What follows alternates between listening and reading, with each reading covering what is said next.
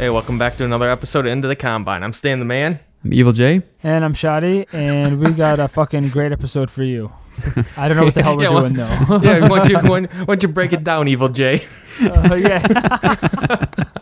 All right, well, let's break it down first.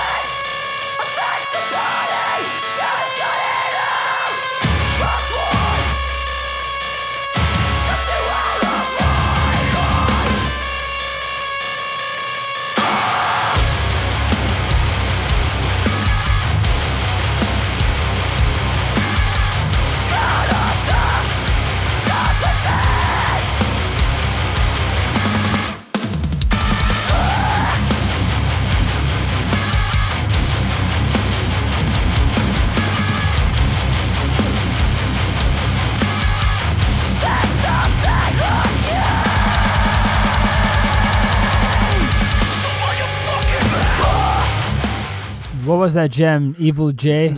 Is that a band we know? I don't think I don't think we've ever talked about him on the show. Oh, okay. Why, I you had a probably don't guess know or that. something? Yeah. For 1 point, Stan, for the next thing. Who is it? Well, okay, for the listeners out there, so Shoddy and Jason, right now, I'm having internet problems, so they sound like they're like chipmunks and stuff like this. So I just don't know if the music maybe sounding like that too. So it sounded kind of like a knock loose, but the singer sounded like way higher than usual.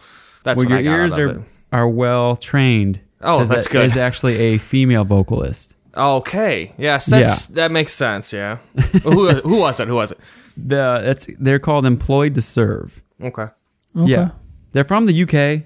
They had an album last year that was pretty damn good. That I just didn't listen to it that much. But this one came out, I don't know, I think pretty few weeks back. It's called. Yeah, I remember seeing it. Yeah. Did you? Yeah. I talked about it in the Patreon Facebook group a couple times. A few people were talking about it. It's called An Eternal Forward Motion. That song was Beneath It All. But, I mean, it's just like another hardcore band that's like, I don't know, like spreading their wings, you know, like all these bands that are kind of like just stepping outside of the normal stuff just a little bit. Mm-hmm. Big fat riffs and grooves, and, you know, they got a little bit of that whole Converge thing going. You know, you can kind of hear some of those dissonant chords going on. But, yeah, it's like it's an accessible one though. Like before, they were more like chaotic and stuff. This one's just groovy, riffy, and that fucking vocalist is just awesome. So I've been listening. See, okay, I wasn't digging the vocals that much. Really, I was really digging the music. No, not at all. I was just really digging the hearing. music. You And sexist, bro? I was looking for like more that knock loose, like harder, you know. But Well, yeah, it wasn't hitting me vocally. maybe it's not for you. I mean, she's pretty damn good. I mean, I'm thinking back on how it sounded in the clip versus the rest of it, but she's pretty fucking good. I'm not taking anything away from her. Musically, I was digging that though. Shoddy, you liked it or no? Yeah, dude, I actually did like it. I was bobbing my head. I was fucking bouncing up and down in my chair. I was digging it. I didn't know who it was or what it was, but I was enjoying it. So Okay. Stan, you want to break it down? Yeah, well, it's been a while. I know. I was looking at the dates. It's been since We're sorry. almost 2 months. Has it really? Close, yeah. Wow. we're sorry. Just the family shit, you know, and then Yeah. family emergency type stuff, and then we were on a trip, me and Stan, mountain biking and hiking and all that. So that put us back, and then just all this shit going on. It's just been fucking forever. So, but we're back. Oh, dude, I should tell you guys real quick. So, Stan, were you? I don't think you were still at the trip when I found a tick on my ankle. You weren't there? Okay. No. All right. Well, obviously we weren't like showering a lot while we were camping, and Well, I wasn't. We were taking river showers. Yeah, I didn't take any showers, and I had a tick on me. We like jumped in a river after one of the hikes, and Matt was like, "Oh shit, there's a tick on you." So I pulled it out of me. No big deal, I get home, and then I had been feeling kind of shitty for a while, and like I didn't know if it was the stuff going on family wise or like just being run down from all the beer and hiking and biking, or what. This weekend I looked down, I got a fucking rash on my ankle. Oh, jeez. Dude, I think I have Lyme disease. Oh, no, come on. Oh, dude. Yeah, I'm not kidding. Like, I'm sick right now, and that's like the symptoms. You feel like you have a flu. Uh-huh. I got the rash. That's like the number one symptom. I think I know the reason behind that, but we'll get into it a little bit later. Okay. Oh, okay. You sick bastards. So, anyways, if I'm a little fucking... if I sound sick and I'm a little like you ever hear of Lyme brain? No, but I wish you the best of luck, dude, in a speedy recovery. Yeah. Godspeed, my friend. Yeah, I hope everything's okay. You don't have Lyme disease. That's like permanent, isn't it? No, it's not. You can, as long as you catch it quick enough, you can take care of it. It's like if you don't catch it. But like I know it was a tick. I know it's probably Lyme, so I got to get fucking. I'm gonna go in. Yeah, tomorrow. yeah. You might want to just check it out. I think I'm gonna go tomorrow. Yeah. But the show must go on. So you were thrashing the Slayer just with the Lyme disease? Well, I was okay that day. Okay. It's not like the whole time. It's like up and down a little bit. I was fine that day. I was like scared the whole time we were there because the reason I found a tick in my tent. I was freaking out. Well, like exactly. I haven't even unpacked my tent. It's still in the in the car because I just don't know if I unpack it, like a tick's gonna fall out. Like I just I had one in my tent too. That's the same thing. That's why I like it's those fuckers, man. I don't know. Did you guys not use any bug spray? No, I didn't. You guys? Yeah, like I didn't even think of it. We're just like camping, like like when we went out, I might have put it on, but like I didn't think of it when we were just sitting there in a tent. I figured the liquor would just kill any infections. So, anyways, what the fuck are we doing here? Yeah, so okay, so we're gonna. I think we all got a pretty hefty list of what we've been listening to. Yeah. Do we? Yeah, I look at Jason's got 3 clips loaded. Me and Johnny got 1 each. No, I got a lot of stuff to talk about though. Like I'm just hoping someone else brings it up, kind of thing. Yeah. Then we have throwback album, Arch Enemy, Black Earth. Yeah, which is probably a weird one to do if you've never heard that album. Yeah, you know what I mean. We'll get into it. I got some strong words to say about this shit that I had to listen to. So yeah, we'll talk about. I'm excited though because it's a band we really haven't talked about at all. Yeah, we never talk about them, so it's cool. We're getting into them, and it's their first album. So don't be like, I don't like Arch Enemy. This is the first one before they had Angela, all that shit. So stay tuned for it. Just give it a chance. Yeah. And what interview do we got today? Oh, dude, I have so many saved up at this point, but I think we're going to go with Anthony from After the Burial, the vocalist. Okay. I had a little chat with him. Yeah, so we'll go with that. Cool. Okay. Well, should I start since I got the 3? Yeah, go for it. Maybe you'll we'll catch one of yours too. I want to hear your evilness. All right, let's do the first one. Let's listen to it first. Listen to it.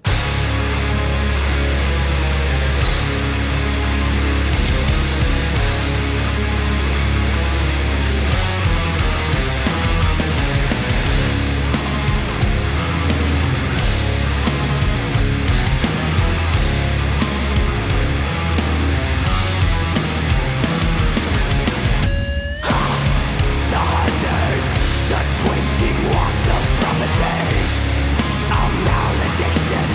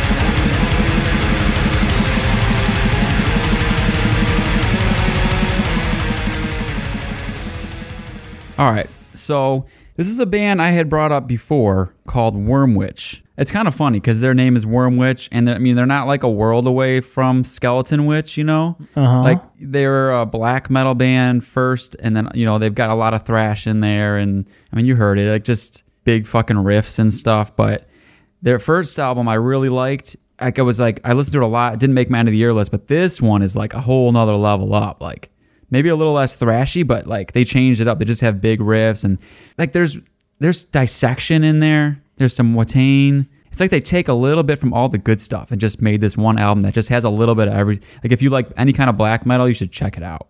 But it's not like the raw, extreme stuff. It's very like, you know, it's not that hard to get into. Very accessible. Yeah, exactly. I liked the last album. Oh, you did? I did check it out after you brought it up, and it never made a list or anything like that, but I did enjoy it. But I have this one downloaded. I haven't listened to it yet. Oh, okay. Yep. It's like ready to play. Cool. That song was Two Wolves, and the album was Heaven That Dwells Within. Okay. I was going to bring it up in the last cast, but the album wasn't out yet, so I figured, you know, now it's been out for a minute, so. Yeah, I mean, that sounded awesome. I was really, really, really digging that. So, and yeah, I think you would like that's why it sounds familiar, because, yeah, you did bring up Strike Mortal Soil a while back. Yeah. And I remember giving that a listen and enjoying it, but I don't think I really appreciated it much, because I feel like that was a little bit more slower. So maybe. I mean, maybe more like doomy elements. I forget, man. I remember like not liking it for some reason, but liking parts of it. But I hear the speed with this, so that's why I was like, fuck yeah. That one had huge highlights. This one is a full through listen. Okay, that's ballin'. It's on my list so far, you know, to keep track of forget lists. Yeah. Well, I can't wait to check that out. Yeah. So, all right, who's next? Stanley.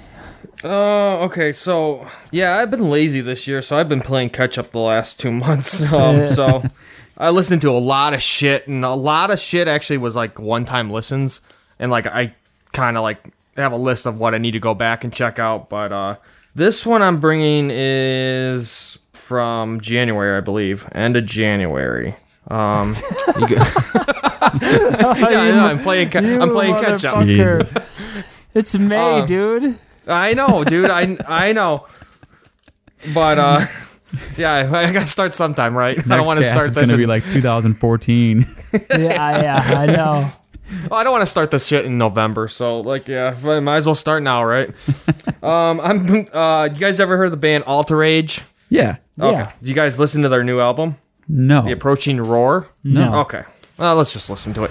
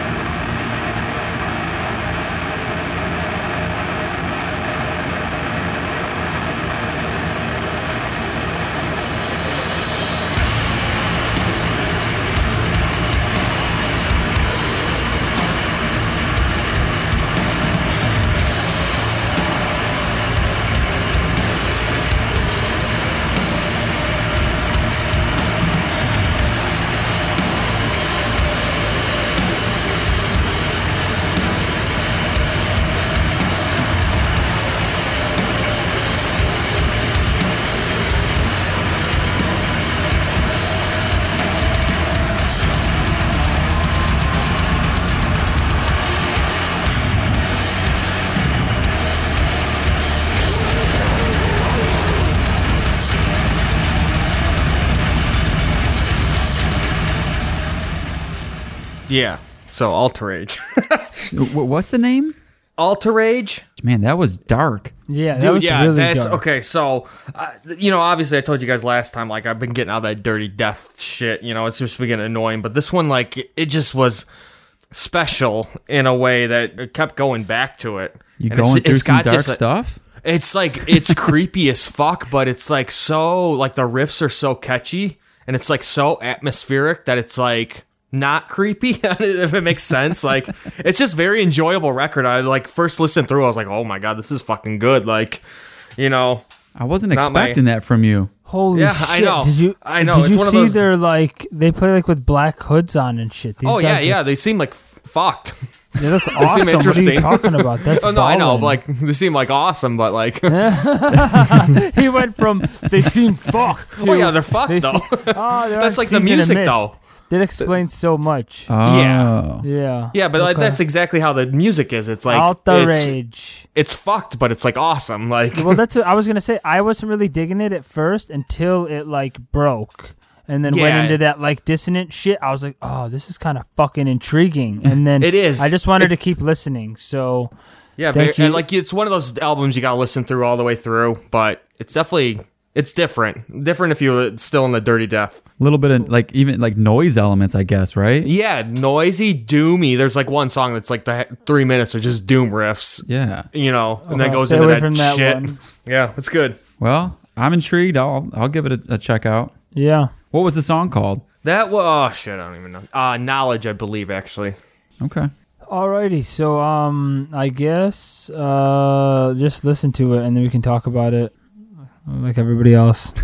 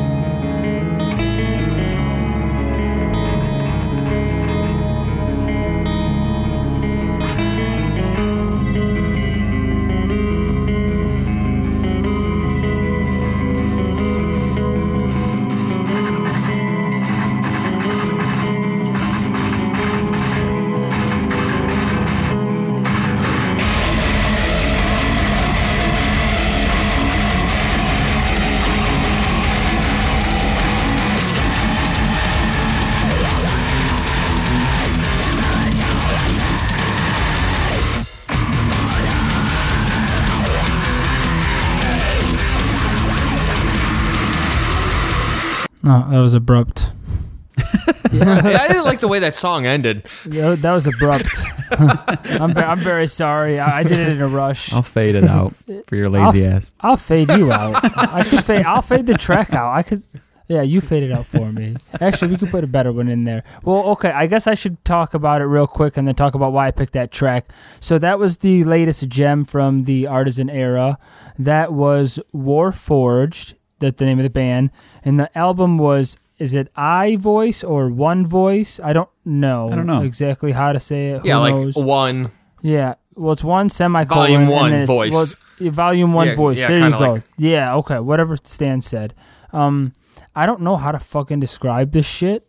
I picked, I guess, a safe clip because I wanted to draw Stan in, but I was digging it. Yeah, well, because that's the thing is, I could have picked you a clip that would have sounded like it came from some random avant-garde jazz set somewhere, and then I could have picked you another clip that would have sounded like some classical piano. I mean, there was a little bit of it in there, but the thing is, the fucking album's all over the place. Like, I don't know what to call it. I don't know if it's some atmospheric. There's some black metal elements in there. There's a lot of death metal elements. There's some progressive shit. It's technical as fuck. I mean, it's literally all over the place. And the songs, they all got meat on them. So there's nothing that's under 6 minutes. So the song that I played for you there was Nightfall Came. I know Jason's listened to it, so I'd love to hear what he has to say about it. It's a dense fucking album, that's for sure, dude. I completely agree, but I feel like it's like one of those like perfectly written musical journeys where you just put it on, and then like I'll honestly not realize that it's over. Like I had it on when I was like doing shit around the house, or like, you know, like when I'm driving, like I'll just have it on and I'll just be driving, and then I'm like, oh shit, I'm at my destination. I gotta like turn this off now. So I don't know. I feel what you're saying, but I just feel like I'm so intrigued because there's so much shit going on that I'm like, oh, this is fucking awesome. Well, that's what I liked about it too. I haven't been in the mood to like listen to as much as I wanted to. That's why I was glad you were bringing it in though, because it's really good. And like you said, it's just like super intriguing. So if you're like the kind of person that, you know, you want to hear something that's just gonna like make you think about him, like what's going on right now, instead of just like cool riffs and stuff, then this is probably the one, because it's all over the fucking place. So many random shit happened. And the thing that really intrigued me about it was the amount of, is this like some sort of like weird super group or some shit? Like all these people I feel like come from other bands. I don't know. I know they like got a whole lot of guest musicians on it. That's what I was going to say too. The guest musician list is kind of fucked up, which made me feel like this was like some sort of like a side project or something for all of the main members. And then they brought, I don't know. I want to listen. I know that there's an album that came out before this. An EP. That was, they had a single in 2015, but they had an EP in 2014 and then a demo. So this is their first full-length album. So when I talked to Brody from Rivers of Nile last year, when I asked him like what he recommends listening to, he was all about like this upcoming release. Like before it was out, he was like, this, which it makes sense, you know. It does make sense, yeah. They're way different, but you know, you take that River sound but blacken it up and make it a little bit more weird. You know, I mean, you know, they could tour together for sure. Yeah. Yeah, you definitely had me intrigued. If you would have showed me this last year, I'd been like, get the fuck out of here, you know? But no, right now, I'm like all about that. Like, just get me intrigued. Yeah. It's Give me something great like album, Stan. Yeah. All right. I'm not going to tell you what this one is because I want to see if you guys can guess it. You should know it. You should be able to get it.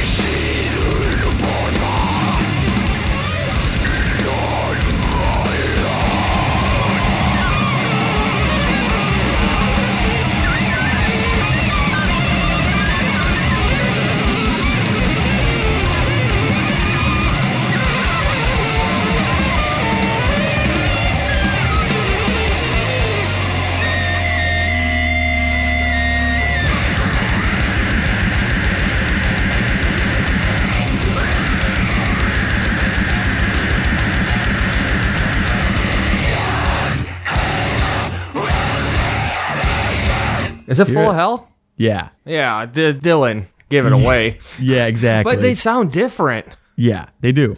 They do.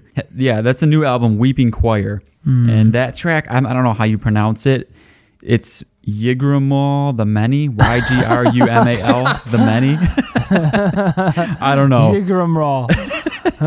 Whatever. Listen to the whole album anyways, because it's just fucking nuts. Like, that clip pretty much tells you. I mean, it's just like Stan said, it's a little different than Trumpeting Ecstasy from last year. That one was like super death metal heavy. Yeah. Where this one takes It's like progressive almost. Yeah, this is like real in your fucking face. Like all over the place. I mean, like progressive. That's full like, of hell? Yeah. Are you fucking kidding see, me? Okay, so that's the thing. If you had come into that band just based off their last album, you'd be shocked to hear this. But dude, they've done a collaboration with this super famous or popular noise artist. They've done a bunch of collabs with this other like band, The Body, where they go really weird and stuff. And and their older stuff is just even more grindy and noisy. So like they kind of took a little bit of all their shit and made this one. I know like Dylan was saying it's kind of like a companion to the last one. And it definitely is similar. Production is the same and all that. They went back to God City with what's his name, Kurt Ballou and all that. But it's way more. They just tried more on it. They just did more, like you said, that fucking like that crazy saxophone that they just twisted around in there and shit. Yeah, that was fucked up, dude.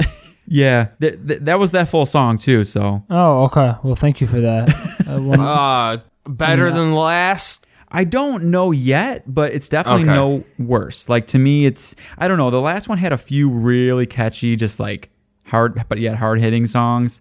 Like this one doesn't have, that same kind of like crawling back to God. Like there's a few ones on the last one that are pretty damn good.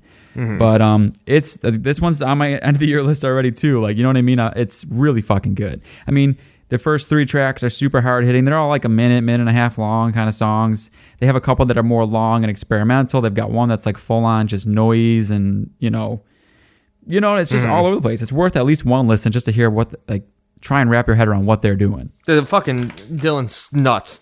I mean, he's so nuts. I'm not gonna check it out just because I want to see what he does always, but he's one of my favorite vocalists, like for sure. Just listen to the voices he can pull off on this thing. It's like, dude is like a disgusting animal. Like, yeah, it's nuts. Mm-hmm. It's cool though. Highly recommend it. Cool. All right. Okay. Dan? I don't have a clip for this one.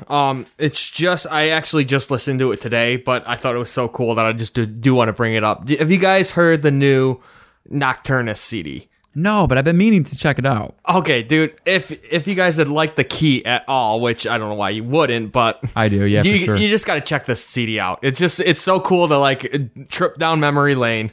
It's Nocturnus AD. It's like Mike Browning's reboot of Nocturnus. Yeah.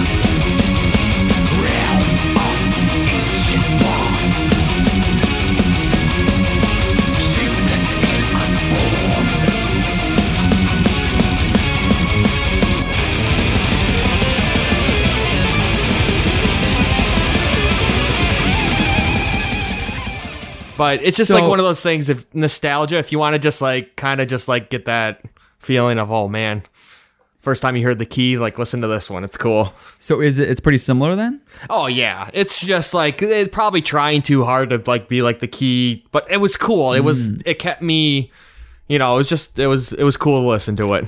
See, I'm glad you said it because I was like, I don't know, do I really want to check it out or not? Just because. Is this going to be on the end of the year? No, probably not. But like, if you're in the mood and you're just like thinking of that CD, The Key, like just like put this one on and see what you think of it, and it's good. It's good enough to check out for sure. What's the name of this one?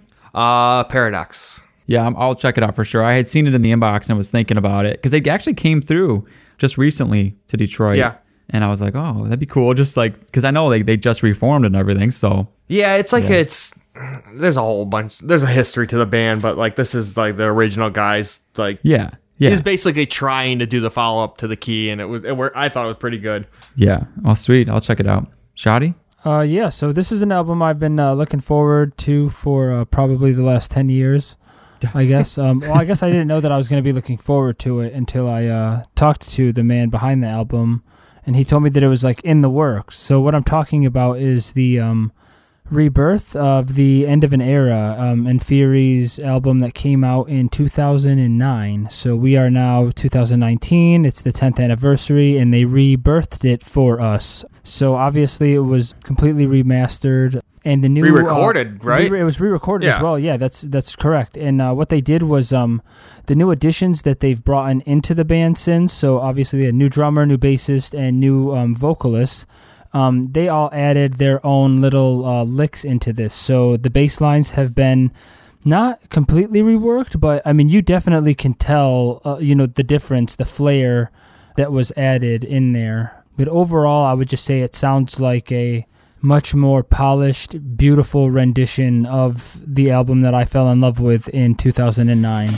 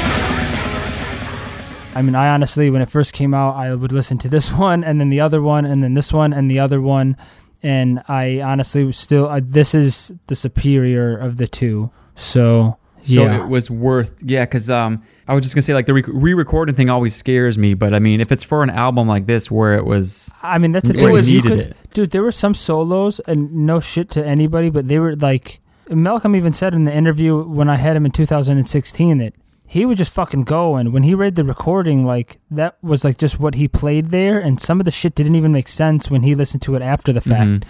So, like, I mean, everything's just much more polished. Shit flows a little bit better. I mean, it's not that transitions were a little hiccupy on the other one, but, like, I mean, it's just, this is just... This one needed it. Yeah, like you Jason can't said, tell. it was sloppy in a way, but it was like such good songs and such good riffs that this one worked really well, because it is very iffy when you re-record that shit. Yeah, because I get pissed sometimes. Like, I mean, you know what I mean? When you re-record something that like doesn't need to be, I'm always like, why are you doing that? I know we got the After the Barrel interview, and like I was just thinking about like when they re-recorded that Rare Form album. Dude, that was so much better. Which was a good idea. So like I feel like those are both situations where if it calls for it, the first quality kind of sucks, and you have good songs there still. So like that's probably how this is. I haven't really listened much. I've never, I don't know, for some reason In Fury still never clicked with me 100%. There's that one CD. I don't think it's this one. I think it was Path. Yeah, that one I actually really do dig quite a bit. But I should probably give this one another listen. Yeah, that one's perfect. But this one could it was a good idea to redo it. Yeah. Jason, and I did. It was fun because I did the same thing Shoddy was doing, going back and forth, and like picking out the parts, and it was fun. Yeah, I mean, it's probably gonna make my end of the year list, and then I'm gonna get shit for it, but I don't really give a fuck because it's a great goddamn album. So what are you talking about? Make your end of the year list. That's your number one. I'm calling it right now. Spoilers right now. It'll be 1A because I'll have to have an actual like one of something that came out this year. But yeah, it's I mean, it's a great fucking album. We'll review the entry. Yeah, when the time comes. We'll review it, and then it'll get shot down, and then I'll just say, fuck you guys. So I love all the listeners, but I don't like my castmates sometimes. All right. What do you have for us now, Jason? One more here. And now this one, I mean, we don't have to listen to it if you don't want. I mean, Shadi, you probably haven't listened to it, but What is it? The new Spirit Adrift. Oh, okay. I haven't listened to it, so if you don't mind, I would like to listen to it, because I probably won't otherwise. Okay, then we'll check it out. Okay. The track that I picked was Tortured by Time.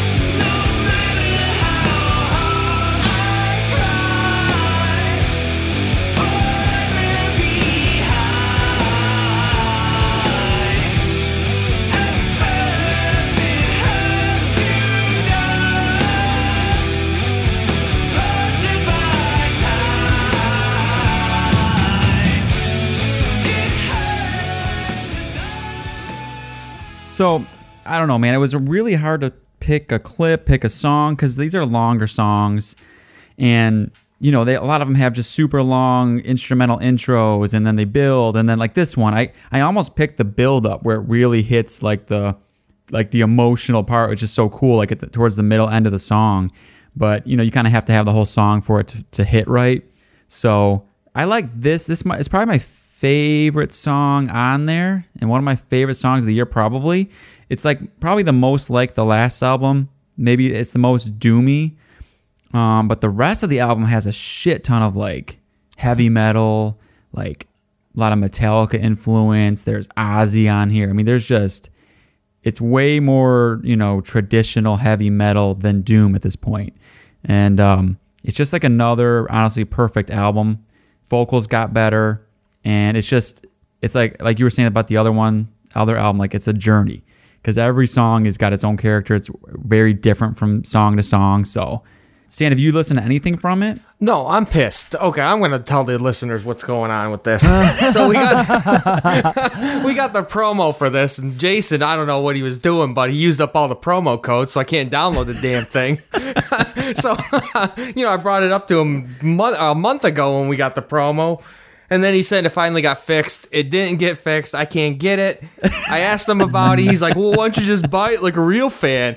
Well, no, I want to download it right now. And then when they come here, I want to, you know, give them cash in person that goes directly towards the band and buy my stuff. I like a lot of bitching and moaning going on right now. Poor baby didn't get his promo.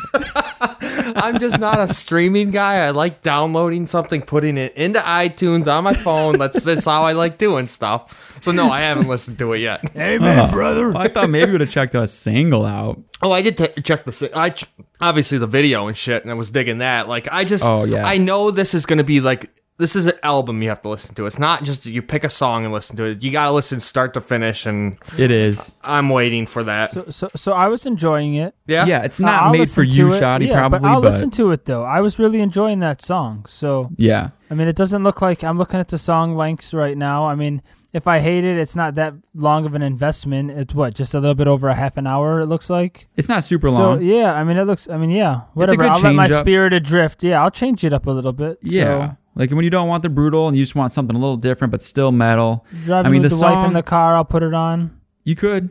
Yeah.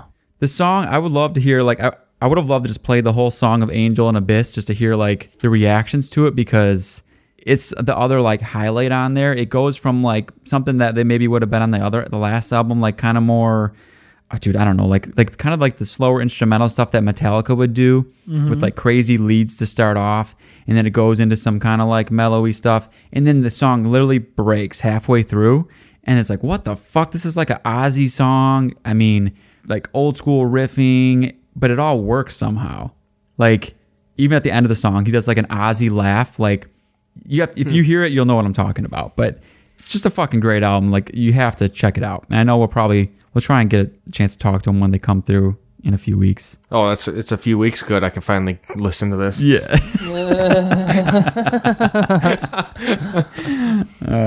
So yeah, that's all for me. I think that's all for all of us. Do we want to talk about one album? Amon Amarth? Yeah. Yeah. Why not?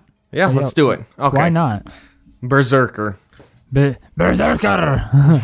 Shoddy's the one that's been pushing it, so let's hear you first. I was pushing it real hard. I was hammering it to these motherfuckers, and everybody probably knows Jason won't talk to us about music anymore because he saves everything for the podcast. Yep. So I'll text him, I'm like, hey, did you guys listen to Berserker yet? Jason, dude, save it for the cast. I'm like, what the fuck, man? Like, you can't even just tell me if you like it or if you listen to it. I like to keep you in suspense. Like, yeah, he keeps me in suspense all day long, dude. It's like a fucking cliffhanger. I'm just hanging there. Tease. He is a tease.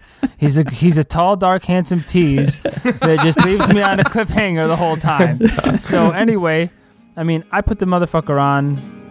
First song, I was sold. Fafner's Gold. That's it. I was like, all right, we're good.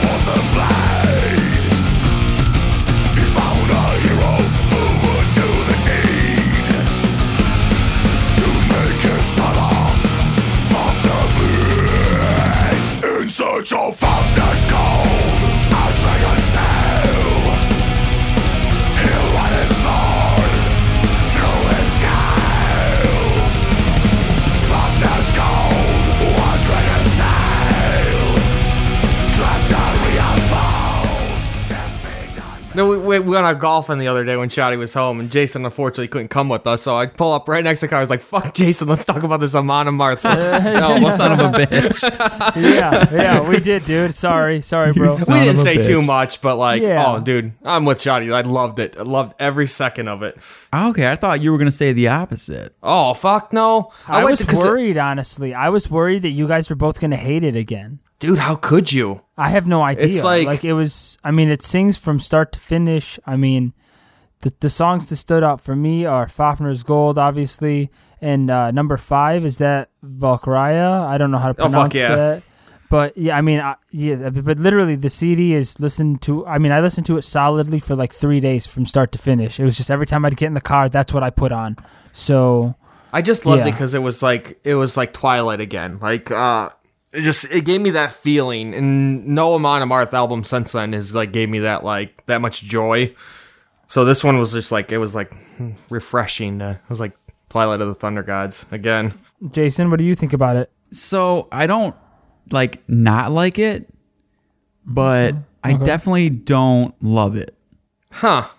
Yeah, like I mean, it's like I get what you're saying. Go ahead. I mean, okay, to me, I disagree with what Stan said, being like it's Twilight again. Like I feel like Jomsviking was they kind of changed their sound a little bit on that one. It got a little more accessible, I would think, maybe. And this one to me, it feels like even more. Like they toned down the death and they amped up the arena ready sing along anthems and that kind of thing. Like they did on the last one a little bit, Raise Your Horns and all that. And it's fun. Like don't get me wrong, it's a good listen. I just don't see myself putting it on a ton. But I mean, there's some highlights. I mean, Shield Wall is a fun one to sing along to. It is. The first three, I just was kind of, I don't know, I wasn't loving it. But as it goes through and gets further in, I actually kind of liked it better. Like some of the more, less straightforward fun ones, actually, like I kind of got more into, like later in the album. Do you know what I mean? And I'm agreeing with something, some of the stuff you're saying. And when I say it's like Twilight, it is no way like Twilight. It's more... The feeling I get from this one is the same feeling I got from Twilight. Okay. So, you know what I mean? Like, it just hit me the same way. It wasn't... The songs are nothing like, that, but it's just the melodies are just so fucking good, and it's just like takes over your body, and you're just like, go fuck yes. Yeah, I mean, I completely agree with you though, Jason, and with you, Stan. I mean, that's exactly how I feel as well. I mean, I understand that it's not going to be Twilight, it's not going to be with Odin. I mean, it's not going to, but I'm just saying for what it is now and for where they're going now, I've accepted it, and I'm happy with what they've produced. So, I mean, we'll talk about it in a little bit, but I mean, I thought it was great sound. So. Yeah, we can't. I don't think we're ever gonna get what they had before. I mean, they'll still play some shit from in the past, but I mean, they'll never make a 1 cent from the Golden Hall again. No, they won't. Yeah, but I mean, I wish they're on a different journey now. They're they're fucking touring with Slayer and shit. So I mean, it makes sense to put an album out like this. And like when I heard it live, I really like some of those songs sounded even better. It's just something about it. I don't know. Like, am I gonna go back to it? I just don't know if I will. I mean, I guess what it did was it sparked me to listen to their old shit again. So after I got done with listening to it for a little bit, because I knew that we were going to talk about it, and it's Amon Amarth. I mean, I don't want to miss shit, and I don't want to write it off after a couple albums. So I thought it was a real fun listen. But after I listened to it for a couple days, I mean, I just went back. So, I mean, I was listening to like Twilight and shit a lot, and with Odin. So, I mean, and I just kept going back and back and back. So, yeah. What were you going to say, Stan? No, Jason, what do you think of Jomsviking nowadays? I still like it, and with Amon Amarth, you can hear the lyrics so well. So like for me, a good Amon Amarth song has good lyrics, and like that's what I liked about some of the ones on this one. Like there was a few that kind of like told a good story, or like anything with the battle involved, I like a lot when it's Amon Amarth. I don't really love like the Thor shit and all that much, So that might have been part of the problem. Where Jomsviking, that's why I love it. It's like I put it on and I'm like really engaged in it. I'm listening to the story of it. It makes sense, and it's musically. I do still really like that one. But was this like a concept album or some shit? Because that's what I was wondering too. This is very heavily like Thor related, and no, it's just that's how their old shit was, though. Yeah, I guess okay. Yeah, that's like true. I put Jomsviking on a couple weeks ago, and I turned it off after 3 songs. I couldn't do it. Like I literally couldn't do it. Okay. So this was very refreshing for me. Yeah, I mean, I get it. It's not bad.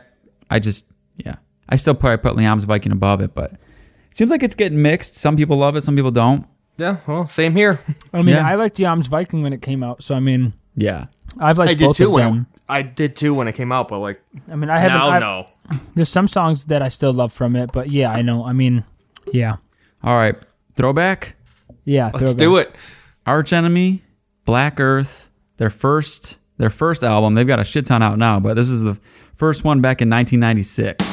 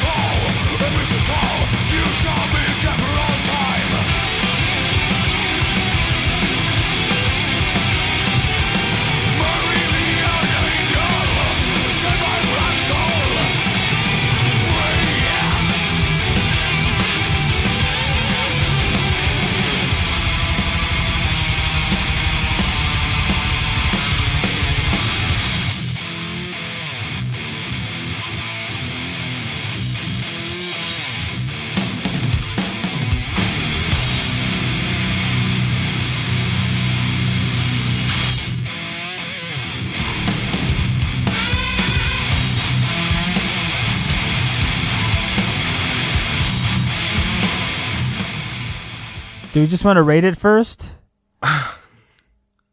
Yeah, I mean, do these ratings even matter?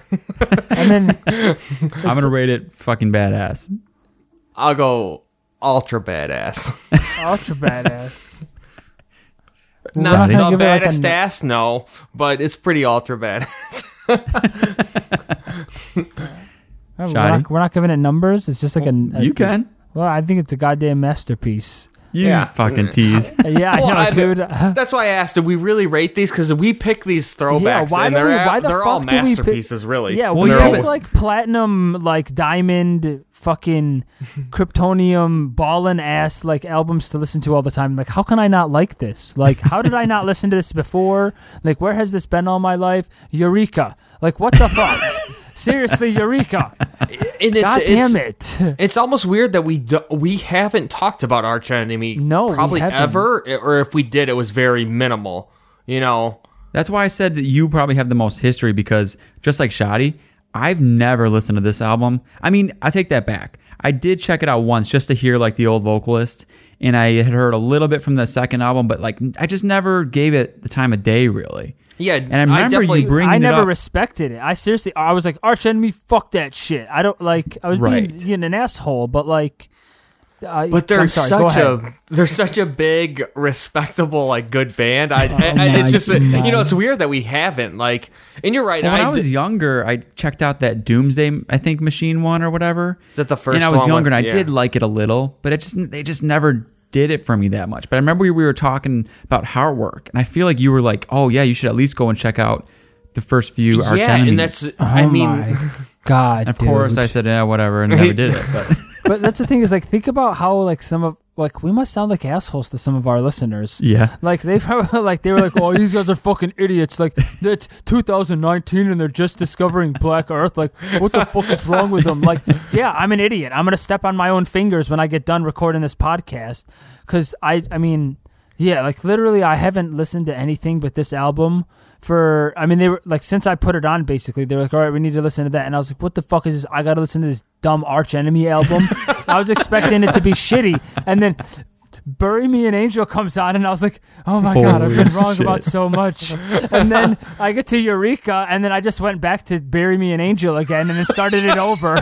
So like I literally listened to it probably for like 2 solid days. And then I was like, I want to see if the next one is as good. So I put Stigmata on.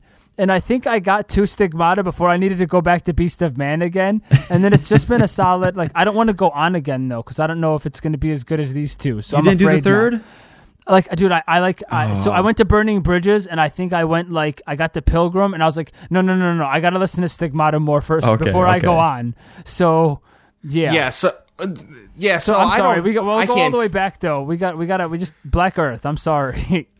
I guess my history with this, we just heard Shoddy's from today or from this last week, but my history with this band is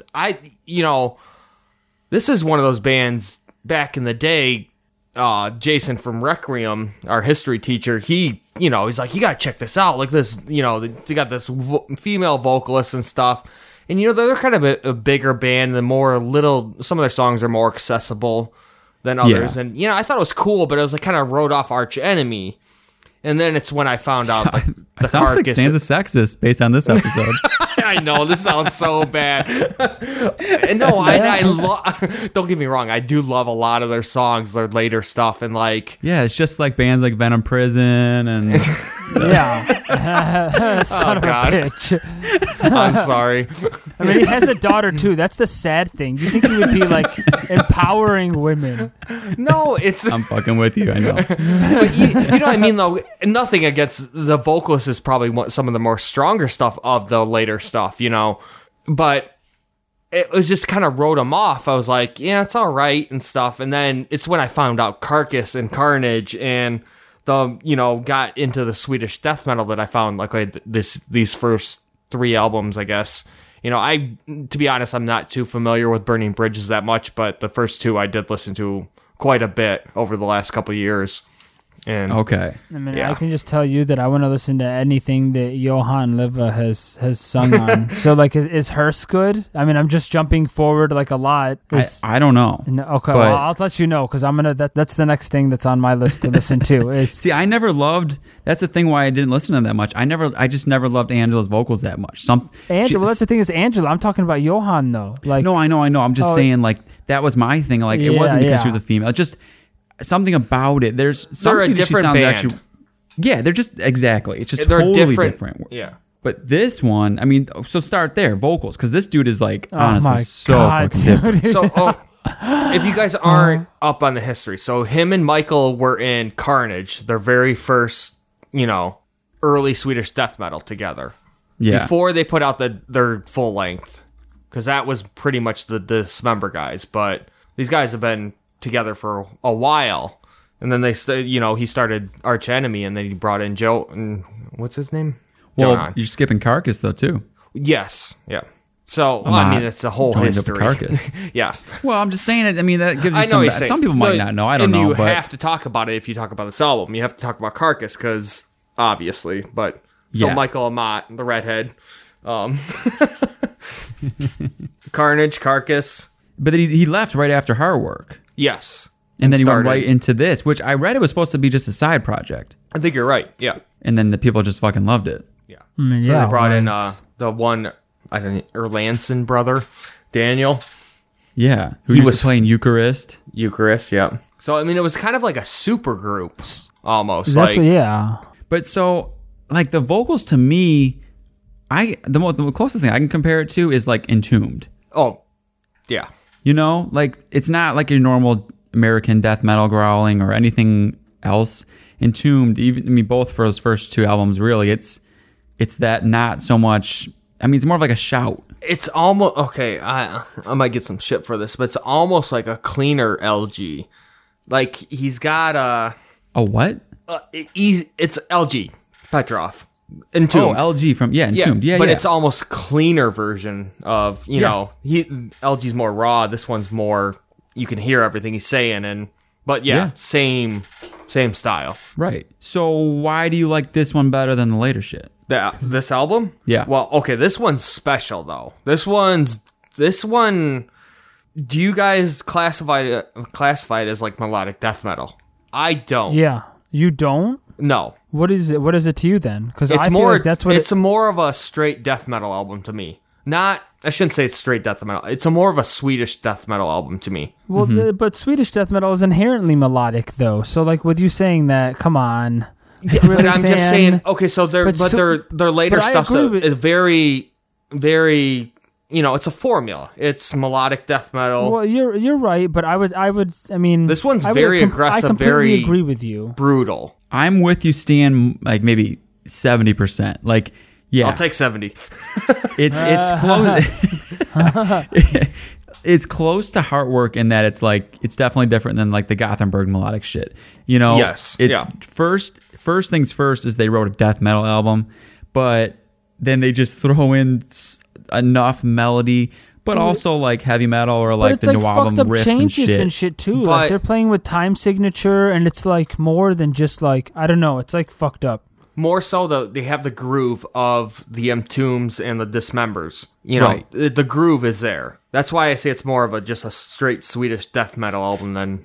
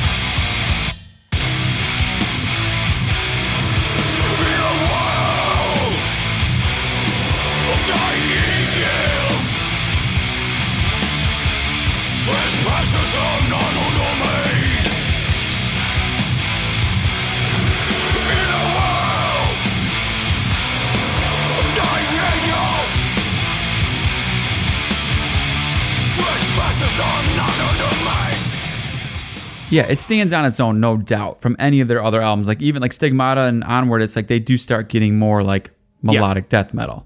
For sure. Like that's why I don't like Stigmata as much as I like this one and the third one, because I feel like that middle one, it's like it doesn't have the brutality. Like this one, it's so heavy.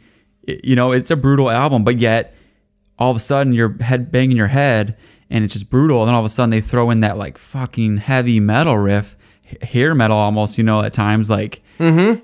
And you're like, what in the fuck is going on? Like you're not even expecting it. There's no formula to it. Like you said, Stan, like some melodic death metal gets pretty formulaic, but like this does not follow a formula. It's just like, oh, let's throw a crazy fucking lead in there. Let's throw a solo.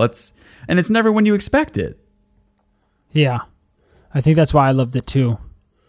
I mean, Stigmata was just a little beautiful though when I was listening to it. That's, I think, and I guess maybe that's just my fucking soft spot for melodic death metal, but yeah, I guess that's maybe why I was still digging it. But I completely agree with what you guys are saying. I mean, yeah, it is a little bit more random and a little bit more fucked up, and they're just making an album with no, it's I don't know how the fuck I haven't listened to it until now, and it really, really, really depresses me because there's 32 minutes and 48 seconds of solid fucking gold. So, and I'll still listen to it. I mean, I'm gonna hunt this, this is going to go into the album collection because this is this is fucking, this is a great, I mean, the art is also, very intriguing. Yeah, I don't know what else to say about it. I mean, I was an idiot for so long. Well, dude, I'm with you, man. Like, that's why I was listening to it the other day and I was like, we got to do this. It was like weird because I always love this album. There's a couple of these songs I just love, like, we'll get into it, I guess, in a second. But like Jason like brought this up, like, hey, what about Arch? I was like, what the fuck did he just say? Like, really? Like, yeah, fuck yeah, I'm on board. But like, I was kind of, I was like blown, pissed off. I was like, fucking God. Okay, so what made you? What were you going through at that moment? Or were you like, how did you get like listening to this the other day? Like before we decided to do it. Don't even. You know what? I think I had posted something on Twitter about like different shit, and I think Phil from Phil's Breakfast Metal, I think he mentioned like listening to early Arch Enemy. Okay. And I also thought back to you bringing it up, and I don't think he was even talking about this album, but you know, I was just like, I've never done that, and I've kind of been with you, like I've been listening to a little more melodic death. Okay. I think that was it, and like I said, I realized like, man, I really have never actually just fucking listened to it, and my mind was blown. Like every riff that would pop out at me, you know, or like I would just every song I was surprised by something. I was like, man, you don't hear enough people talk about that album. When you hear Arch Enemy, it's usually and it deserves to be up there with the you know classics of Swedish death metal. I completely agree. We shouldn't be talking about Arch Enemy has a female vocalist. We should be talking about Black Earth. Like, yeah, who's sexist now? Well, because I'm not trying to be sexist, but the only like that's the reason. Like, whenever anybody, you know, did you see this metal band? They have a female vocalist and they're really, really big. Like, that's cool. But like, talk about Black Earth. Like, that was some great music that they made way back in the day. Like, well, they did push that a little bit, the female thing. I remember when they were. I know they did. Yeah, I know they did. I mean, and I'm not trying to be a sexist at all. I mean, I listened to one song with Larissa. I think it was off of Wages of Sin. I think like maybe Heart of Darkness, and I wasn't hating her tone by any means. So I just feel like there was a different vibe of the band when I was listening to a little bit of that. So that's what it is. But they tuned their guitars up. I'm sorry, that was Angela. Did I say Angela? No, but yeah, I know what you mean. Okay. I said Larissa. Yeah, my bad. They tuned their guitars up from like B or whatever on this one up to like C and then later stuff. And I think it's standard C tuning on Wages of Sin. So, yeah, I mean... Stan, what was your favorite songs? Shit. I mean, Bury Me Angel is just a great intro. Dark Insanity is Carcass just all over it. Yes, it is. Yep. What is Eureka? What is Eureka, Stan? Eureka is Entombed all over it. Like, it's just, I don't know. Oh, dude. This complex puzzle, that's my life. Thirsty for knowledge, but drinking from poison fountains. Flashbacks from our past. God knows how long I last. Images of you, leading my soul astray.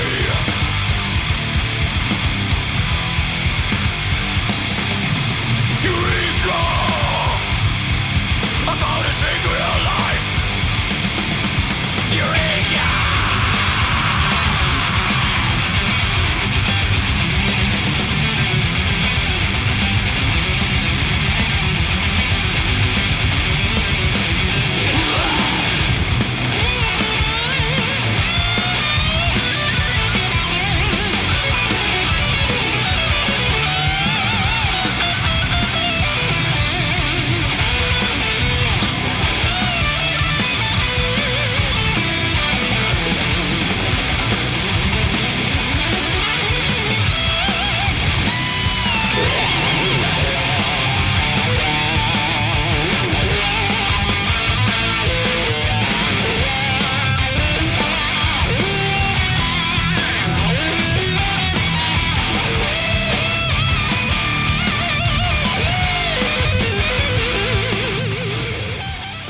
There's seriously not one bad song on this whole fucking album. No. Even that like the one that's like the one track where it's just like an acoustic the solo. Instrumental. Oh, dude, it's like ridiculous.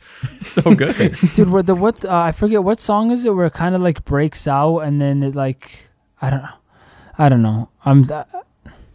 I don't even know how to explain it, but it just sounds very weird to be here in this album. Side note, we were talking about re-recordings. Have you heard the re-recorded version of what's it called?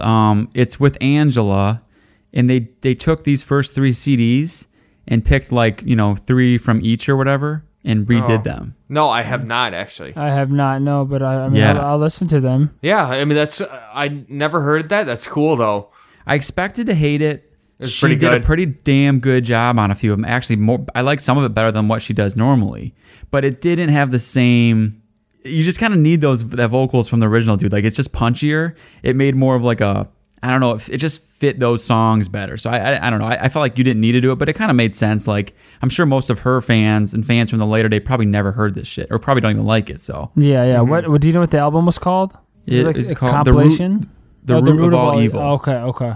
It's definitely nowhere near as good, but it's experiment. Kind of interesting to hear it. Yeah. Okay. But I would say definitely listen to Burning Bridges or whatever it's called, the third album, the last one with Johan or whatever his name is. I'm getting to it. Yeah, it's like I said, the first one's my favorite. Stigmata's cool, but the third one, Stigmata is just like, to me, it's like the first one's so brutal. Stigmata's kind of in the middle, and then the third one, it's like really melodic, and like so I kind of like either extreme. Mm-hmm. And so it's like so melodic that it's just like, whoa, these solos and these leads are just fucking beautiful, and hits that kind of like that end for me. So, but yeah, those first 3, man, they're just fucking great. Yeah, and then they started this project where they're playing the original members got back together and they're playing the early shit. Yeah, from the first 3 albums. They're called Black Earth. Which is so weird because literally it's the original formation of Arch Enemy. And then they just tour and play the early stuff again? Yeah. Shut the fuck up. But for now it's only Japan. Ah.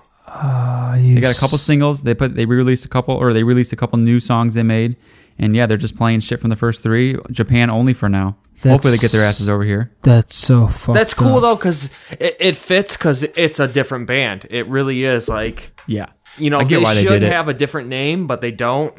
They're just performing that's fucked up, dude. It's cool though. That's real cool. It almost makes you think like, so would they rather do that? Are they just doing Arch Enemy for the money? Yeah, but that's the thing is, how many of them are still in Arch Enemy now? I will say though, I don't know if you guys listen to Will of Power or what's it called? Will to Power. Yeah, you got it. Yeah, I heard a lot of bad reviews, but I actually like that album a lot. And is that the first one with Alyssa? No, it's the second one. It's the one that came out a couple of years ago. I mean, it's different. It's very. Isn't Loomis, what's his name? Loomis or? Yeah, I believe that's the first one with him. But, I mean, there's some really fucking good songs. And Alyssa's like, oh, man, she's nice to look at. And, she's good. If you find a video of her, great. But. Okay, I see. I wrote it off. Like, I didn't even check it out. So. I mean, I'm not saying this ain't, though, it would. Maybe shouldn't even be in the discussion of Black Earth, but I mean, it's like, I thought it was solid. Okay. I mean, hey, Michael Mott's on it. Yeah, I mean. It's not a waste of time, No, exactly. Yeah. Well, I guess that wraps it up, right? Yeah, that's it. If you guys aren't on Patreon, get over there. We got What's the price, Stan? Oh, dude, it's for the same price of going out to eat one night a year. This is not even at a good restaurant. You're talking, dude, not even one night. You're talking $3 a month. A lunch. Yeah, I mean, depending on where you live. I live in Michigan, so it's pretty cheap. This is a pretty hard bargain that I'm going to throw out there, but it is literally the cost of a Chick-fil-A sandwich. So if you can go without having one Chick-fil-A sandwich, you can be part of the Patreon group. So and you get what do you get? You get exclusive episodes.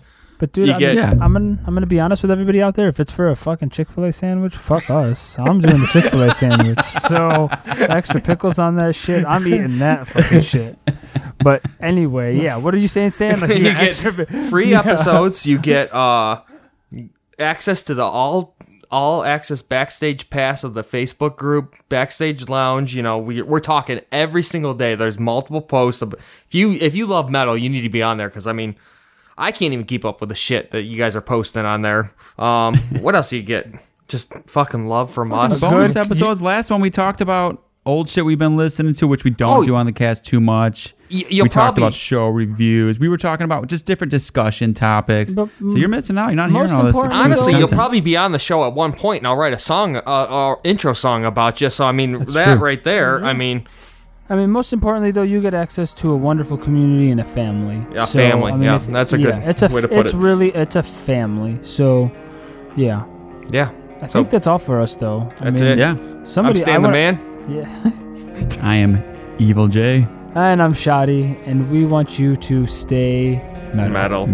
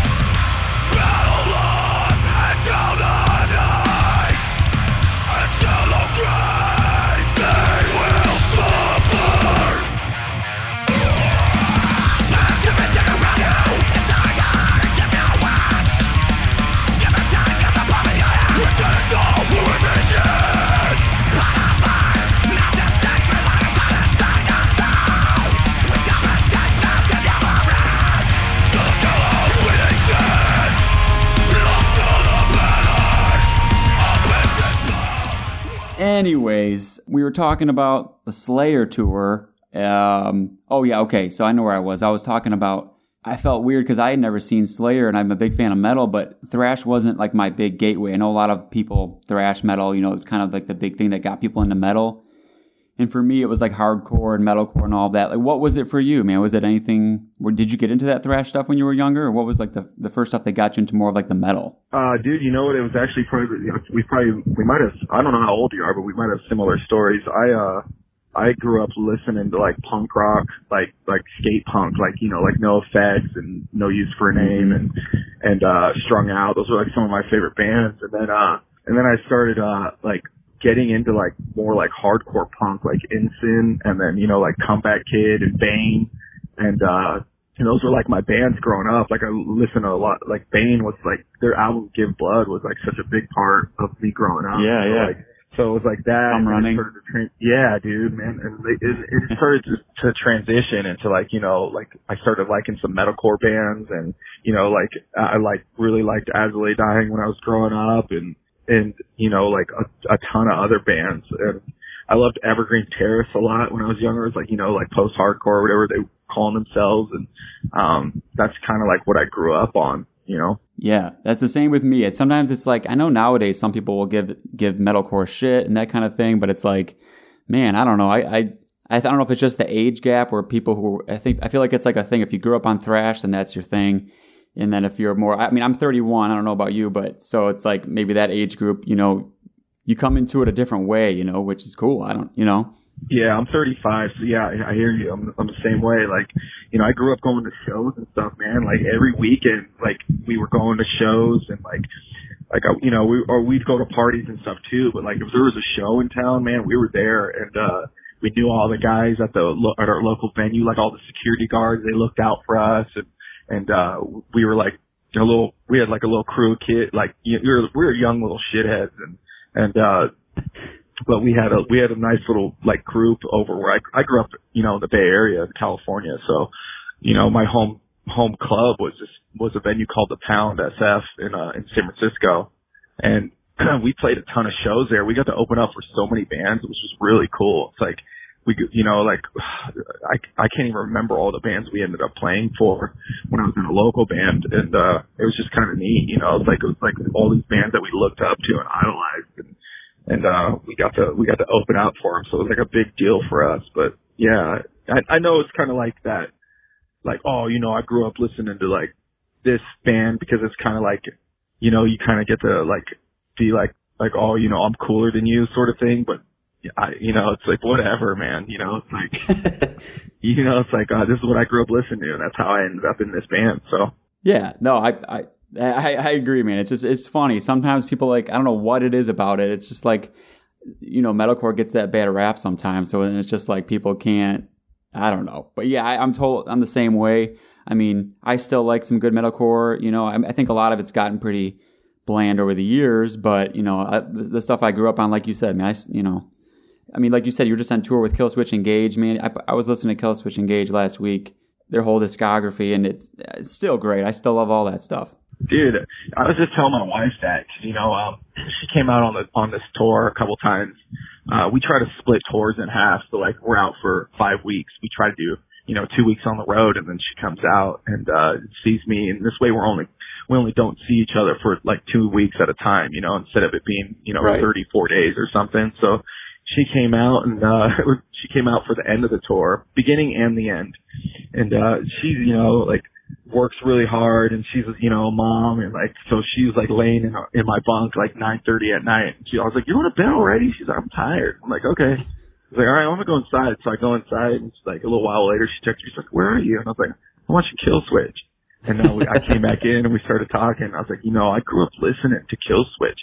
I remember like being in my little Toyota pickup truck driving home from work. I used to work at this place called Sport Chalet. And it was like, I worked in the snowboard department. I remember driving home and like singing along, like to the, you know, hearing like the beginning of My Last Serenade or whatever. It's like, you know, hearing that, "This is my last serenade," you know, like that whole thing was just like, you know, brings back all these crazy memories. And I'm like, here I am, you know, full circle, you know, like whoever, like back then I was in my truck and I was dreaming about it. And like, here I am standing here watching these guys side stage, and I'm like on tour with the guys, and they're super friendly guys, nice guys, you know, they're older, and it's like, you know, I feel like I can vibe with them, 'cause, you know, I'm a dad too. And like, you know, so it's like, I'm sitting here, I'm like, dang, dude, this is really cool. This is like an achievement. It's like, sometimes you got to step back and be like, hey, this is my life, and this life's pretty cool. No, that's cool that you're still doing that, because I know, you guys are big in your own right, but like, I know a band like Killswitch Engage, I mean, the level that they're at and the level they've been at, it's just like, it's huge, you know, for any metal band. And it's cool to hear that they're cool guys. I've heard that a bunch of times, which is, they all seem like super friendly. I know, like, I mean, Adam just seems like ridiculous. I know, what's his name? God damn it, Jesse. He seems just like a super positive dude. So yeah, some tours it seems like you end up like rolling down a lot with guys, and you like, you know, you like hang out, and because it's like you have that, you're in the common green room together or something. And this tour we all had like our little spaces, like our, you know, they had their bus, and we have our little bus thingy or whatever. And it's like, we didn't get a lot of time to like hang out together, but it's like every time you like saw one of them, or like we bumped into each other, it was like, hey, you know, how you doing? It was like very friendly, very nice. Last day of the tour, they came out, some of the crew guys came out on stage and like were serving lemonade. They had like a lemonade stand they made, and like the guys were like, oh yeah, like they walked across the stage during our set, like, oh yeah, I'll take a cup, you know, and we were like laughing. So it was like, you know, it was good times. And they're such a great band. They're so fun to watch. And even the Parkway guys are really nice too, you know, like those guys, I remember hearing that band, like when they were like, I don't even know if they had I think Killing with a Smile came out, but I remember hearing them when it was like, I think they were around when HXCMP3.com was like a big thing, or like Pure Volume and stuff, you know? Yeah, I remember they had to go back and take something out of their songs, because they got, as far as I know, because I remember they had that little, clip from Die Hard in one of their songs, and then they had to like change it later. They did like take it out, but I had the version with the clip in there, so I was like, oh, that's cool. That's awesome. Like when you're on a tour like that with those kind of like huge bands like that, like, is there anything you guys like pick up from them? Is there still stuff you can learn from like a huge band like that? Dude, you know what, man? You can learn stuff from huge bands or like opening bands, small bands. Like there's like, if you're paying attention, like, don't be closed-minded. Don't write, you know, like I never write people off for anything. So it's like when I'm watching like Parkway or Killswitch, I'm seeing how like you know, I'm like watching how they work with the crowd, because that's a big thing for me. It's like, you know, crowd work, you know, like talking to the fans and stuff. And I try not to be generic. I just try to be myself. Like, I think for a long time I was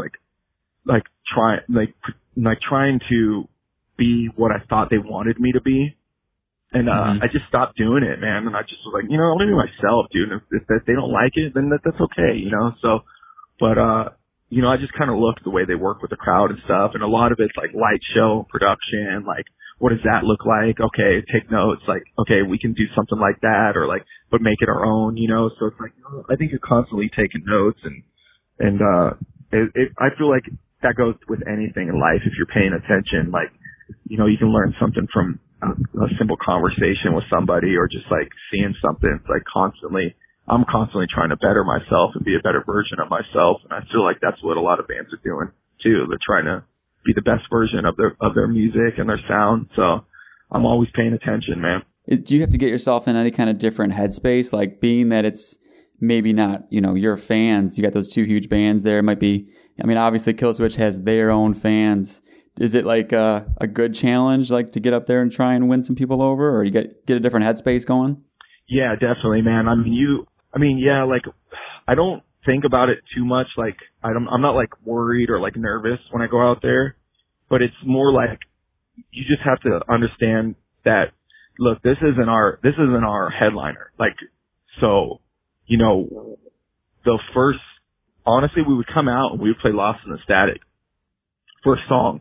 And, usually that like song, like as soon as we come out, like on a headliner, that song's a ripper, and like people are going nuts, and like everyone's singing along, and like you would get people like banging their head, and they would sing along to the part, but it wasn't as loud as you used to normally hear it. And it's because you're playing in front of a lot of new people, and we played 2 songs with no talking. So, you know, we played the first 2 songs, and then finally I talk, hey, we're After the Burial from Minneapolis, blah, blah, blah. You know, how many of you guys have seen us before? And, or how many of you guys have seen us for the first time right now? And so many hands would shoot up. And then I asked the opposite question, how many of you guys have seen us before? And there'd be a lot of hands that shot up too. But the majority of the hands that went up was vastly like in favor of the people who haven't seen us. And, you know, thanks for your attention, and, you know, like, I appreciate it, and like, thanks for coming back and watching us. And then right then, dude, it was over. I controlled the crowd, and you'd be able to tell, like, we were winning fans over. We were like, you would see like this slow, like, it was like a snowball effect. Like, they were like, oh shit, what's this bit? Oh shit. Okay. You know, and it's like, so you would see like almost every night, dude, it was like we were winning new fans. And so it was a really cool thing. And it's like some nights you don't, you know, sometimes some nights are better than others. And, you know, like, as far as being a front man, it's like you can never turn on the crowd. Like, don't get mad if you feel like they're not into it, because maybe they are, or maybe it's an older crowd, maybe it's just like, that's just how they are in that area. And I never would give up. So I'd sit there and I'd be like, okay, well, this one's going to take a little bit longer. And by the 3rd song or the 4th song, I'd be like, you know, I always tell myself, don't give up, don't let them win. And I don't. And I keep going, and you know, and all of a sudden, there they are. We got them, you know, so it's like, you know, so it's kind of like, it's a cool challenge, man. I think it's humbling, you know? Yeah, I think that's really cool. I feel like that's how I would approach it too, because it's got to be like a really cool feeling. Like, you see everybody looking at you with arms crossed, and then if you can get them by the end of the set to be at least moving their head or something, like, that'd be a pretty cool feeling. Yeah, you know, and you'd see it too. Like, you know, like our merch guy would come in, and we'd all be like, how'd we do? And he'd be like, killed it. You know, he'd like just have a smile on his face, and like, all right, cool. So, you know, that means we're doing our job, you know, for the amount of stuff, you know, people are buying from us at those shows. And the fact that we're competing with Killswitch and Parkway Drive, it's like, I think we did really good for ourselves. So like, I'm just happy we even had the opportunity, that they gave us the opportunity, and you know, gave us a shot to come out there and show the fans what we're made of. And it was kind of cool. Yeah. Kind of, like, felt like we were warming the crowd up for those guys. And I think we did our job, you know? Do you guys turn many offers down? Like I know, so the goal with this one, obviously, you want to try and get in front of some new fans and everything. So like, if a big, huge band wants to bring you guys out, is it often that you guys would turn someone down? Like, maybe it's some band you just totally can't stand or whatever. Or is it kind of just like, you know what, let's just get out in front of people? You know, we always look at the pot, like, both sides of it. So it's like, we have turned down tours before, but sometimes it's not because we dislike the band. It's just sometimes it just doesn't make sense logistically, you know, like, so, you know, we just had to turn down an offer for Southeast Asia, unfortunately. And the only reason is because it didn't make sense with the timing and the budget. So, you know, we went back and we're like, hey, look, we really, really, really want to be there. And can we do this, you know, next year at the same time, but so it makes sense for both of us. And then they were like, yeah, of course, you know, so it's like, there's that. But, you know, obviously if we get a tour offer, it's got to make sense for us. Like we have guys that, you know, like are leaning on us to pay their bills. You know, we have a merch guy, we have a sound guy, we have a driver, we have a tech, you know, so we have a tour manager. So these guys, you know, that's how they pay for their bills and keep food in their bellies. So it's got to make sense. Like, you know, like if Slipknot was like, you know, hey, we want you guys to come out for $200 a night, that'd be a rough one, you know. They'd be like, damn, yeah. Well, how much money do you think we'll make in merch? You know, we just have to start thinking about that, you know. Yeah. Have you guys ever, like, what's a tour you guys have went on that would like totally just bombed or didn't go over well because of the package, or like what was one that was like maybe the best one for you guys? You know, this last tour was a really good tour for us. I felt like we've been headlining a lot lately. It seems that's what it felt like. And, so it was really cool. Like we were like making jokes like, oh cool, you know, we play 30 minutes and we're done, and we'd be done like early. We'd be like, oh, let's go get some food. You know, it's like, you know, we had all this free time to ourselves, which was really cool. And, which is funny, I ended up hurting myself on tour. I ended up hurting my back really bad. I herniated a disc, and I was like, man, I do that on like the easiest set, you know, so, but yeah, this last one was a really good tour. As far as like bad tours go, there was one like years and years ago that happened, and we were just in a bad spot as a band, and it had nothing to do with the bands we were on tour with. We just weren't in a good headspace, I think. And I ended up, I think it was like a Bleeding Through, For Today tour. And we ended up dropping off the tour in the middle of it, almost the middle of it. And that was because of, some weird stuff happened. And we, you know, I needed to go home. So that's what ended up happening. And, we regrouped and we're still here. So it happens, you know, it's life. Yeah, no, exactly. So with the new album, since it's been out now for like a month or so, I'm sure you've gotten most people's opinions out at this point. People seem to be into it. Yeah. I think I kind of, you know, our drummer Dan has been pretty spot on with our last two records of how he thought they were going to do. And he thought when Dig Deep came out, we didn't really know because we were in such a bad spot as a band. You know, so much stuff had just happened, and we were like on the verge of breaking up, and, you know, our best friend just passed away, and so we didn't know. But Dan, I remember talking to him before. He's like, dude, I have a feeling, you know, this record's going to do well. He's like, I just listen to it. He's like, it's so good, you know, and I was like, yeah. And then all of a sudden he came, you know, that first week sales number hit us, and he came in, and like the look on his face when he like tapped me, I was like asleep, sleeping in a van, and he tapped me on the shoulder. I woke up, looked at him, I saw this look on his face. I was like, oh shit, what happened? And he just holds his phone up and shows me what we did, and I was like, holy shit. And you know, it was a big deal for us as a band. It was like a big thing, you know, and he kind of called it on this one. He kind of thought this one was going to be a slow burn, you know, like it was going to take a second for it to catch on. And I think that's kind of what's happening right now. We're kind of seeing that happen. Like the first song did grab people, but it wasn't like Dig Deep, you know, it wasn't like Lost in the Static, not quite, but it's still like, we're still floating around in there, like selling, like the album's being sold very well. So that's, I think it's a good sign, you know? Yeah. Like you were talking about, like, you know, when you guys were doing Dig Deep compared to now, like you guys were in that low point when you did that album compared to this one. Like, was it a big, like, what was it a big difference coming in to record this one? Like, what was the change in like headspace? Yeah, it was a big difference because, you know, everything that happened with Justin happened right when we got to the studio. So I never got to see Justin when I talked to him the day before I got there. I talked to him on the phone. We had a good conversation. We were laughing. He was joking around. And I never heard from him again after that. And I never saw him again, which was like this, we got there and like, I was like, wait, Justin went home? Why? And I didn't know what was going on. And then all of a sudden, all this like, you know, super like tragic stuff was happening. Like we were like, oh wait, this is like, we thought he, you know, honestly, I thought that he was just being dramatic. I was like, what are you doing? I was like, and I called him, left a message, like, dude, I'm not mad at you. I understand you're upset. I love you. And I hope, like, you know, I hope you come back out here and, you know, we figure this out, but call me if you ever want to talk, you know, like, you know, I'm here for you. And, and then, you know, it just started to get worse. And we were like, holy shit, you know, like all of us were just shocked. So when Dig Deep happened, we lost a lot of time because of the stress and all the stuff that was going on. So it was like, it was this fear. There was a lot of fear and stress and like, anxiety when we wrote Dig Deep. With Evergreen, there was still the pressure because you're like, okay, now we got to follow up what we just did. And, you know, but it was like, and it's still really hard work. Like we didn't phone anything in, but there wasn't that, you know, it was completely different because, you know, the whole band was there and, we all had each other's back. So it was kind of like this turn, you know, this like, I don't know. It was just a lot, it was different, man. You know, it was a good thing this time around, which I'm grateful for. Yeah.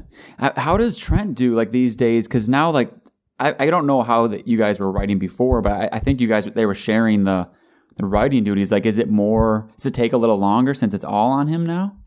No, you know what, man? So when I got there for Dig Deep, Justin, I think, was there at the studio for like 4 days. So Trent wrote all of Dig Deep. He tracked everything. He put all the songs together. A lot of people don't know that. A lot of people think Justin was in there writing that record. And some of those riffs may have been his for sure because we all contributed it. You know, him and Trent would contribute songs together a lot. You know, we had this Dropbox with a ton of different riffs in it and stuff, and there's been stuff they had been working on before, but Trent had to piece those songs together and put everything together on Dig Deep. A lot of people don't know that. Like, you know, Justin wasn't there in the studio with us at all. So, especially when we started tracking, he'd already went home. And, so Trent had to do the same thing for Evergreen. So, you know, you wake up in the morning, Trent's in the studio recording.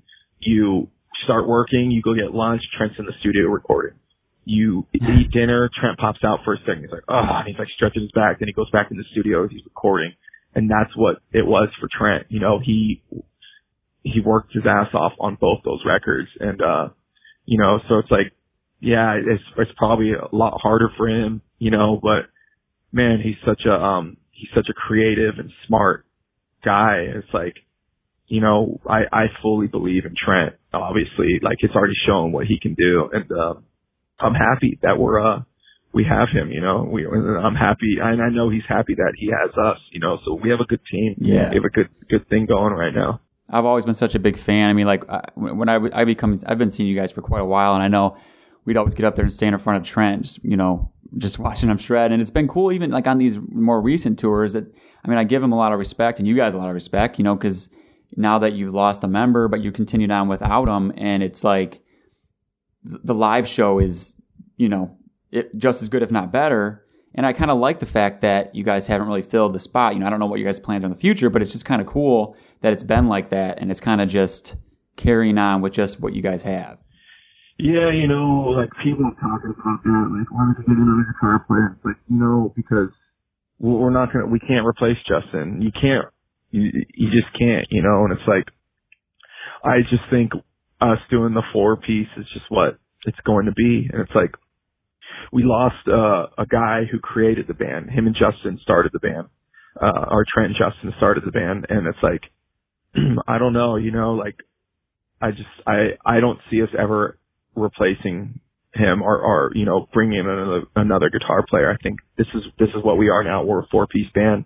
And, you know, that's just what it is. You know, I've had people come up to me in other countries, like, why don't you get another guitar player? It's like, oh, you know, cause they're like, well, it doesn't sound as good. I'm like, okay, well, why are you here? You know, it's like, that's crazy. Home. It's okay, man. You know, so, This is who we are now. This is, Adrian, Dan, Trent, and I are. This is we're after the burial now, and that's and I think we've found ourselves, with all that we've been through. I think we know what our sound is, and we know who we are, and it's like, there's no more identity crisis that that may have been there in the past. Yeah, I agree, man. I like I said, I think it's cool because then if you do replace, then you got that, you're gonna have people too that are gonna be like, well, that's not Justin, that's so people are gonna be pissed either way, that's for sure. Yeah, dude. I replaced so they had Nick Wellner as the original vocalist, and that's when I met the band, when Nick was singing. Nick and I are still really good friends. He comes in, him and his wife visit us, my wife and family, all the time down here in Florida. And, so it's like we're good friends, but I had to replace him. And, they had gotten a singer between Nick and I, he was the guy who sang on Rare Form. His name was Grant. And, but he was like barely in the band, man. I think it was like 6 months, maybe. So it's like, I don't even look at it as like, that's the guy I replaced, because he didn't even solidify him as the front man of After the Burial yet. But Nick, I had to replace, and Nick had such a unique voice and such a cool stage presence. So I remember in the beginning feeling a ton of pressure. Like, man, people were like, oh, I like the original vocalist better, and like seeing all this stuff. And like now it's like 11 years later, I don't even think about that anymore. It's like I've been in the band so long. It's like if you don't know that I'm the singer of After the Burial, then you got to go get your eyes checked and ears, because I've been here for such a long time. So yeah, I can understand like trying to fill someone's shoes. It was a lot of pressure.